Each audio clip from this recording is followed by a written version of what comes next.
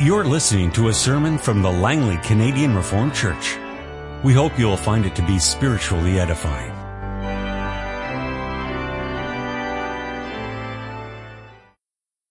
Let us turn together to the Word of our God. We read this afternoon from 1 Kings chapter 17. Let's listen to the Word of our God. Now Elijah the Tishbite from Tishbe in Gilead said to Ahab, "As the Lord, the God of Israel lives, whom I serve, there will be neither dew nor rain in the next few years except at my word." Then the word of the Lord came to Elijah, "Leave here, turn eastward, and hide in the Kerith ravine, east of the Jordan. You will drink from the brook, and I have ordered the ravens to feed you there." So he did what the Lord had told him. He went to the Kerith ravine, east of the Jordan, and stayed there. The ravens brought him bread and meat in the morning, and bread and meat in the evening, and he drank from the brook. Sometime later, the brook dried up because there had been no rain in the land. Then the word of the Lord came to him, "Go at once to Zarephath at Sidon and stay there. I have commanded a widow in that place to supply you with food." So he went to Zarephath. When he came to the town gate, a widow was there gathering sticks. He called to her and asked, "Would you bring me a little water in a jar so I may have a drink?" As she was going to get it, he called, "And bring me, please, a piece of bread." "As surely as the Lord your God lives," she replied, "I don't have any bread. Only a handful of flour in a jar and a little oil in a jug. I'm gathering a few sticks to take home and make a meal for myself and my son, that we may eat it and die." Elijah said to her, "Don't be afraid. Go home and do as you have said.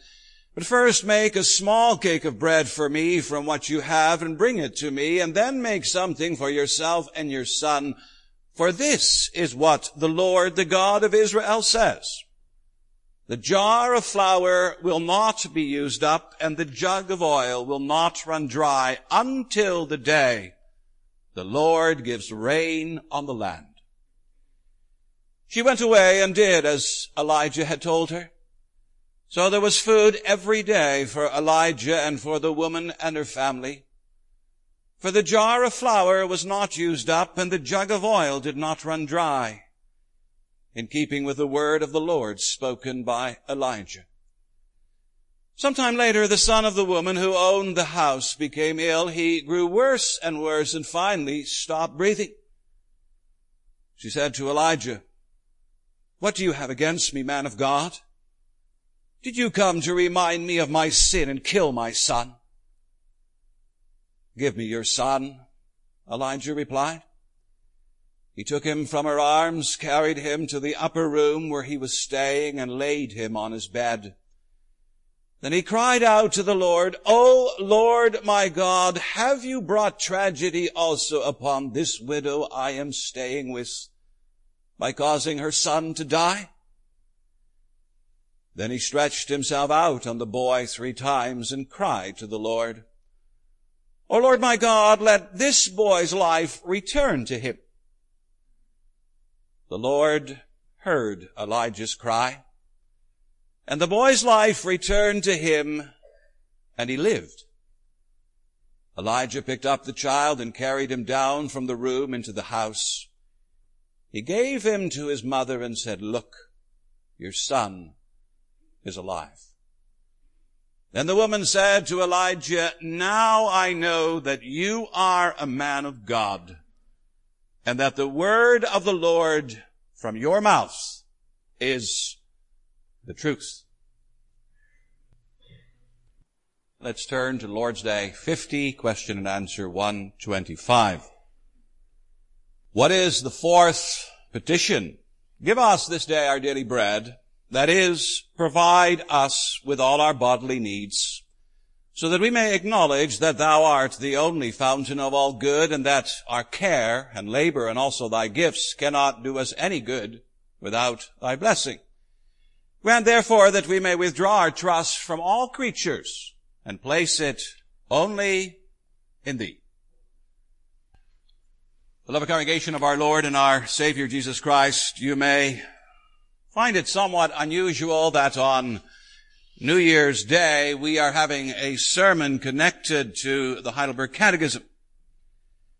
After all, this is a special day, and special days usually call for special texts. So I opt for the usual. Why turn to the same old catechism? Why not something different and more fitting for the occasion? Well, the answer lies, beloved, mostly in the fact that up next in our treatment of the Heidelberger is Lord's Day 50. And what is Lord's Day 50 all about? Well, you know, it has to do with the fourth petition. It has to do with prayer. And even more specifically, it has to do with bread. Now think about it. Is bread not a most fitting topic to deal with as we start a new year? Is food not one of the basic concerns of our life? Is making a living and providing for our personal and family needs not one of the fundamental issues? Are material concerns in one way or another not always at the top of our lists of priorities? And of course some of you may say, no. Who worries about food in a rich country like Canada? We open our cupboards and they're full. We go to the grocery store and the aisles are spilling over with foodstuffs from all over the world. We open our wallets and out comes the money to pay for this and that. And if there's no money, then there's credit or there's debit. And if there's not credit or debit, then we go to welfare. And if there's no welfare, we can always go to the deacons. So who has material concerns today? We do. Because you see, in spite of what we say and how we act, in spite of how we pretend, there is always this insecurity in our lives when it comes to money and food and wages. And let's not forget investments. What are the things that we worry about most in life? They are health and money. And why is that? Well, I think a lot of it has to do with our experiences in life. Some of you older members still remember the sudden turn of events at the end of the 1920s. One day the economy appeared to be booming, and the next day the great crash, as they call it, happened in 1929. Or some of you have experienced the dreaded winter of 1945 at the end of World War II, when so many died of hunger in the old country. And some of you remember only too well those first years of immigration and all of the skimping and the scraping that was needed to get by. And some of you also remember the sudden economic downturns that have happened over the last 20 or 30 years. And what about those who have come recently from Africa with its civil wars and its continual flood of refugees? Why, if you come to think of it, beloved, we all know something about bread and money and material things and the concerns surrounding them.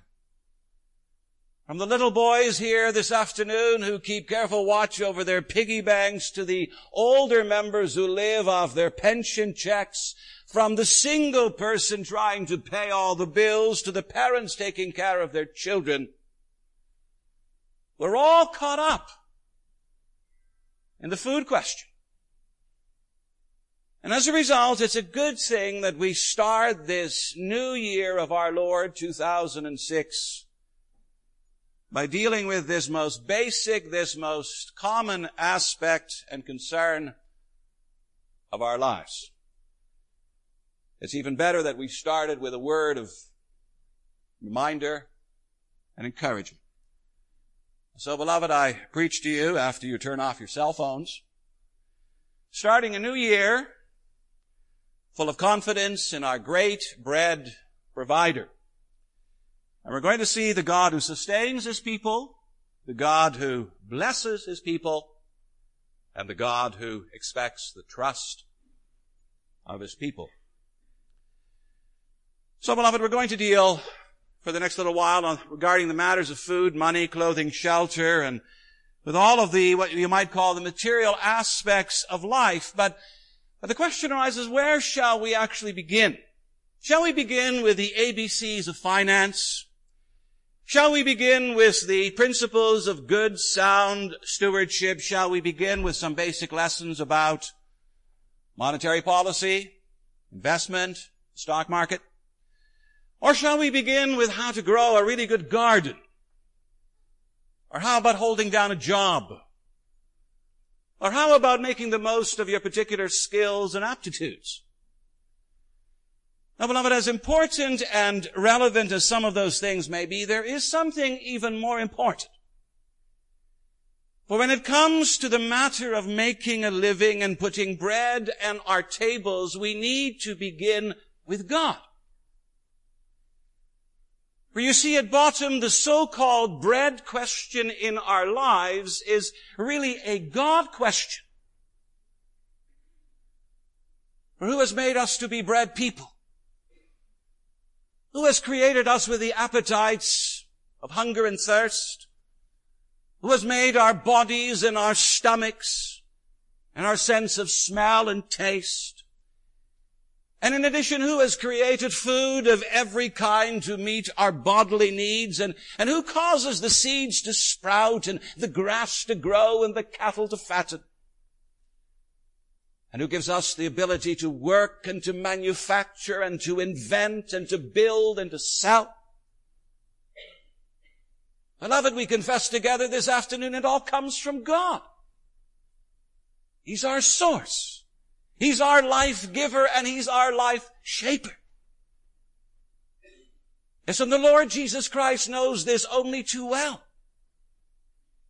He understands only too well that the perfect prayer cannot skip over this part of our life. What would the Lord's Prayer be like without any mention of bread whatsoever? It would be deemed incomplete, unrealistic, otherworldly. It would be, I would even dare to say, a prayer with a huge hole in it. And so the result is that we have this fourth petition: give us this day our daily bread. Having dealt with the God side of our life in terms of God's name, kingdom, and will, Christ deems it to be time to go on to the human side of our life. And then note carefully where he begins. He begins not where you might expect him to begin, with sin. And neither does he opt for our second choice, which would be temptation. No, he's so utterly realistic and down to earth. He knows us. He knows our fears, our insecurities. He knows exactly where we live such a large part of our lives. And so he begins with bread. He begins with the material side of life. And in that way, you can say, too, he legitimizes it. And surely it's good that he does so. But the fact of the matter is that often Christians have not. Often throughout history, the material side of our life has been shoved aside as something inferior or of little or no consequence. How many theologians and philosophers throughout the ages have not been critical of all human physical appetites and desires and needs? And questions about food and drink and material concerns and dealing with human longings have frequently been dismissed as unworthy. After all, we are Christians and we live on a higher, more exalted spiritual level. Humbug. That's what our Savior says by using and inventing this particular petition. And so says God the Father as well. Why, you need only to turn back to the pages of the Old Testament and see how it's filled with bread stories. Yes, and some of the best happened during the prophetic ministries of Elijah and Elisha. Elijah, whom we read in 1 Kings 17, who's fed by the ravens. Elijah and the miracle of the jar of flour and the jug of oil. And later on, Elisha and the healing of the water and the widow's oil and the pot and the feeding of the 100 and the lifting of the siege of Samaria. And so why all of those material miracles sprinkled throughout the Old Testament? And why are so many of them concentrated in this particular part of Israel's history? Do you know the answer? Think. Guess. Give up. Well, it has to do with Baal. Baal. Yes, Baal. Who's Baal? Well, Baal is the most popular of all Canaanite gods. And Baal is said to have been the god of growth, fertility, and harvest. He's said to be at the bottom of Israel's prosperity. Baal's the one who puts food on your plates. He's the one who puts clothes on your back. He's the one who puts a roof over your head. Or does he? Not according to the God of Israel. According to him, Baal is all sham and talk and show. Baal's nothing but human invention. And to prove it, beloved, we have that most dramatic of confrontations on Mount Carmel between Elijah, the prophet of the Lord, and those hundreds of priests of Baal. Who really is God? Who really hears and answers from heaven? Who is actually the God of all growth and prosperity, of all food and plenty, of all the needs and necessities of daily living? This is, as it were, divine competition. And the God who answers by fire, he is God. And that, beloved, is not Baal, the god of Ahab and Jezebel. No, it's the Lord, the God of Abraham, Isaac, and Jacob. It's the Lord who sends the ravens and who makes sure that the jar of flour is not used up and the jug of oil never runs out. He's God. He alone is God. Well, now, beloved, it's to this same God that our Savior Jesus Christ directs us to in this fourth petition. And he's saying we are to direct all our prayers about bread to him because he alone is able to sustain us. And it's good for us to remember that as we begin a new year. A year that's going to be filled with working and feeding, planning, investing, and all kinds of business dealings. And as you do so, be careful that you do not fall into the trap of thinking that this particular part of your life has nothing to do with God. More than a few Christians have fallen into that trap. And perhaps they don't verbalize it because that's something you tend not to verbalize in our community. But deep down and you think, oh, the Sunday belongs to God. He gets the spiritual side of my life, the side that has to do with worship and praying and Bible reading and religious talk. But then there's that other side. the work, and the business side. And that's all mine. That's where I call the shots. And do as I see fit. There was once a rich farmer who took that particular tact. He was rolling in the dough, and he had big expansion plans. He thought he had the world by the tail. Maybe a bit of a Conrad Black kind of story. What a mistake. And he assumed that he had thought of everything, plans, permits, red tape, bureaucrats, you name it. Only he'd missed something. Actually, he'd missed a very big someone. He'd missed God. And it was God, the God of Psalm 2, who had the last laugh. For he said, "My inflated, conceited, arrogant friend, your time is up.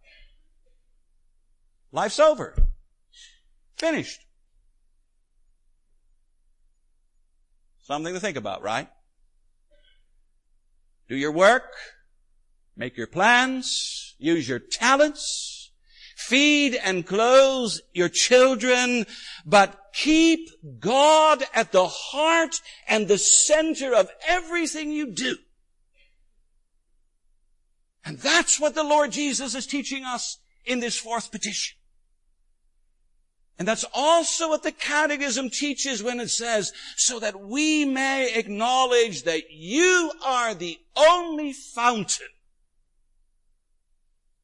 of all good. So lesson number 1,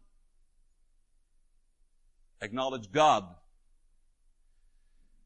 But that's not all that's being taught here, for hidden in those words, "Give us this day our daily bread," there's also something else.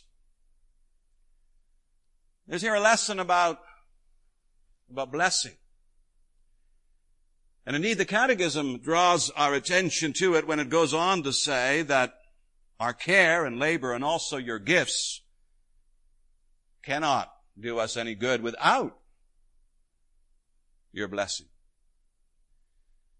Now, what's that all about? I think that many of you probably have an inkling. Have you ever met people who worked and worked and worked from sun up to way past sundown? They toiled. They never stopped working, it seems.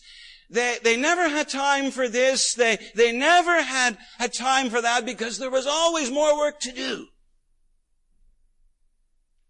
And there were never enough hours in the day. Well, when you see that, you have to admire the effort, right? It's good to see that at least someone still has a work ethic. But as much as we may admire the ethic, you may also come away somewhat puzzled. Puzzled by what? By the fact that some people work and work and work and get nowhere. At the end of the day, they have nothing to show for all of their toil and their labor under the sun. So what's this? Or take another odd thing. There are some homes in which you can find practically everything. The cupboards are stacked with food, the closets are stuffed with clothes, the bathrooms smell with perfumes and ointments, and you name it. And in addition, the garage has at least 2 very nice cars in it. The family room is waving over with stereo sound. And the latest Xbox is at work in the corner, and the newest and widest plasma screen is on the wall. Every toy is there. And yet something's lacking. There's no love between husband and wife. There's no harmony between parents and children. There's no happiness, no peace, no contentment. So what is this? How can you work and get nowhere? How can you have everything you dream about and still miss out? My beloved, the answer's in one word. And the word's blessing. Work alone, money alone, toys alone will not do it. They'll not give you the good life. There's something else that's fundamental and basic and necessary, and it's called blessing. God's blessing. And what's blessing?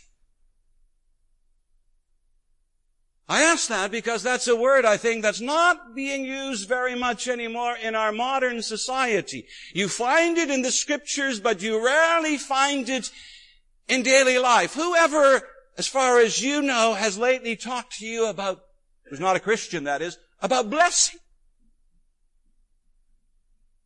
It's as if the whole idea, the whole concept has disappeared from our materialistic life and society. Well, blessing, says the Scripture,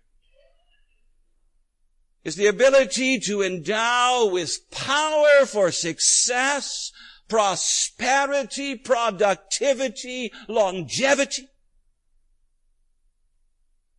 Blessing. That's the secret to a rich and abundant life. That's why the Lord Jesus in the Sermon on the Mount, blessed are the poor in spirit,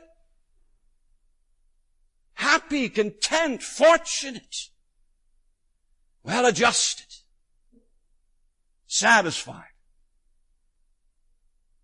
are these people. So how does that happen?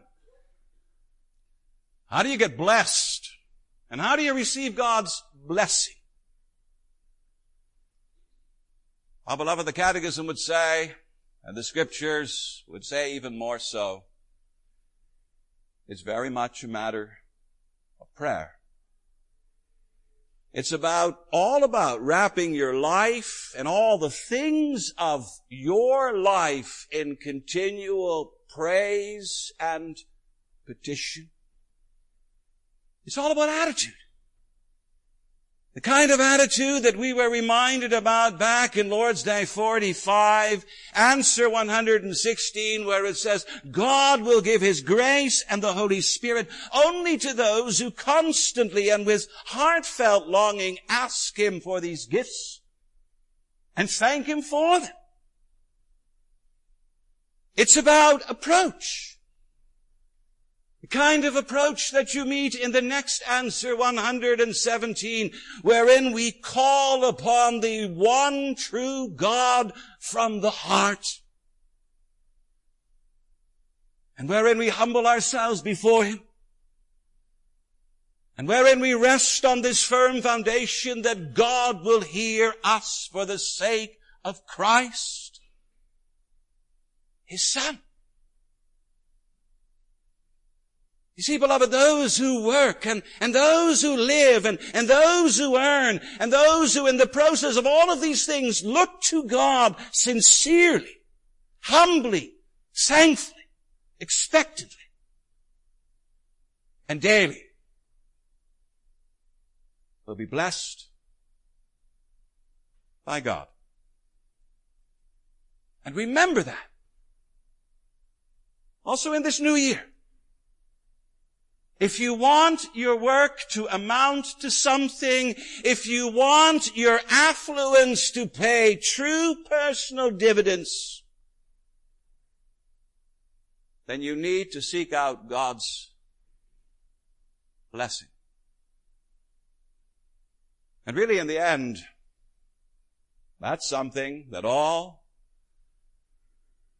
comes down to one thing, and that's trust. Our God, I guess that's the bottom line, our God wants our trust. And there again, the Catechism points us in the same direction when it says, grant that we may withdraw our trust from all creatures and place it only in you. You know, by nature, we all trust in something or someone. Mostly we trust in ourselves. Sometimes we trust in luck or chance. As well, we may trust in things like the government, the economy, the union, the corporation, our money and our assets. Life is full of trust. But you know, there's a problem here as well. And it's found in the fact that so often we trust in useless or worthless things, or in powerless people, organizations, or institutions. Trust in yourself. And I guarantee you one day you'll hit a brick wall. Trust in your friends. And there'll come a moment and a time when they'll disappoint you. Trust in your possessions, and one day you may wake up and realize they've all vanished. Trust in your government, and it'll tax you. In the end, there's only one place to put your trust, and that's in your God. And why in God?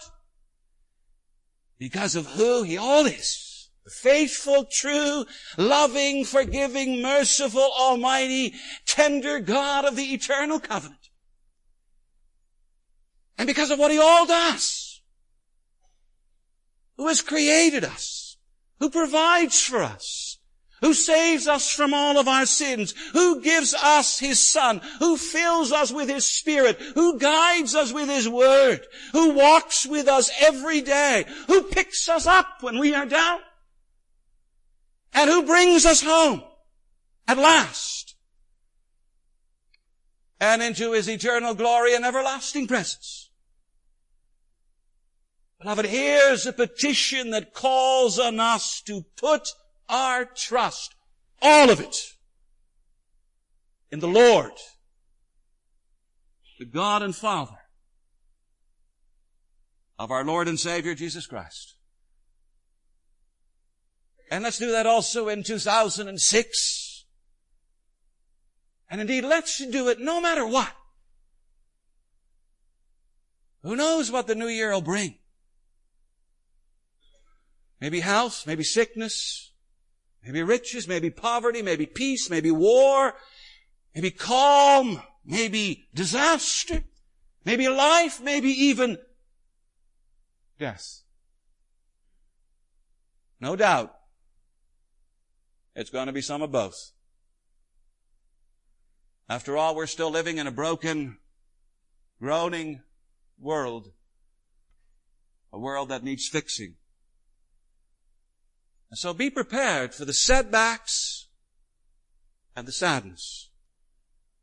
But through it all, look to your God and hang on to Him. And He will take care of you. For we know that in all things He works for the good of those who love Him.